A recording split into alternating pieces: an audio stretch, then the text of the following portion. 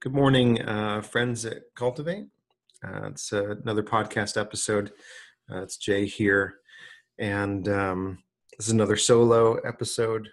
But I was just reading through our devotional in the Gospels that we've been doing for the last 90 days and wanted to share something that I feel like God put on my heart, at least for me, but maybe for our community as well.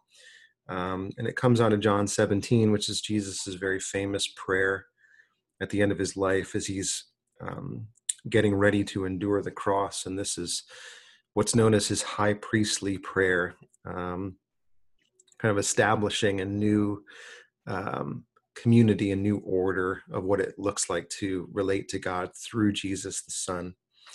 And there are very famous parts of this prayer, but the one that kind of got me today was at the very end of his prayer in verse 24.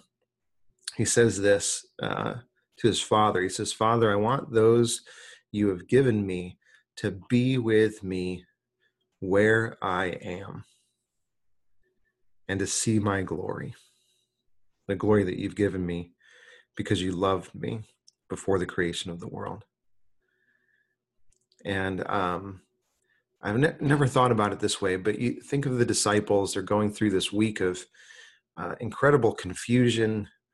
Jesus having all these conflicts with religious authorities that are putting his life at risk, and they have no idea what's going on. They began the week thinking that Jesus is going to be installed as the new king of Jerusalem, the new king of Israel, overthrow the Roman oppressors. And with every step and interaction, that seems to come into question more and more. And they're going, what is going on here? And I think Jesus sees their confusion. He sees their doubt. And he prays out of deep love for them and for us. God, I want them to be where I am. I don't ever want to be apart from them. And throughout that week, it looks like Jesus doesn't get that prayer answered. Right? On Good Friday, he is ripped from their presence by enduring the cross, turned over by one of his own. And it seems like that prayer goes unanswered. But we know the rest of the story, that resurrection is coming. The disciples don't know that, but we do. That Jesus is going to rise from the grave. He's not just going to defeat Rome, but he's going to defeat death itself. And as the risen Lord, with a new resurrection body, he's going to come to them again. Not just physically now, but he's going to come spiritually by sending the Holy Spirit as he ascends back to the Father. And it's interesting the way that Jesus' prayer ends in verse 26.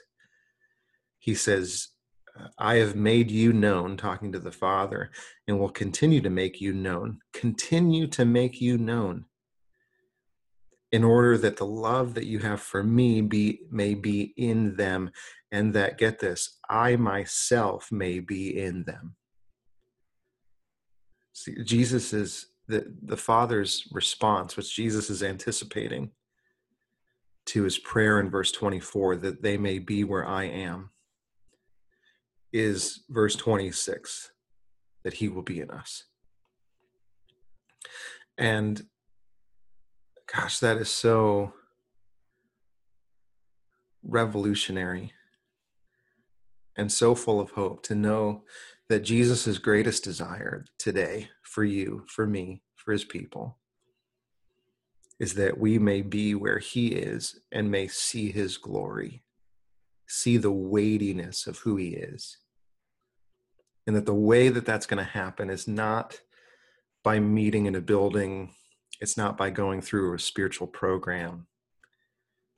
It is through the Holy Spirit as he gives you eyes to see and ears to hear how his glory is being revealed.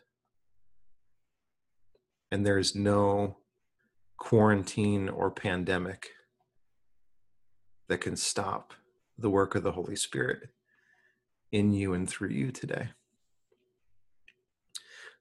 Friends, I'm encouraged by that, and I hope you are too. Go in the grace and peace of our Lord Jesus Christ.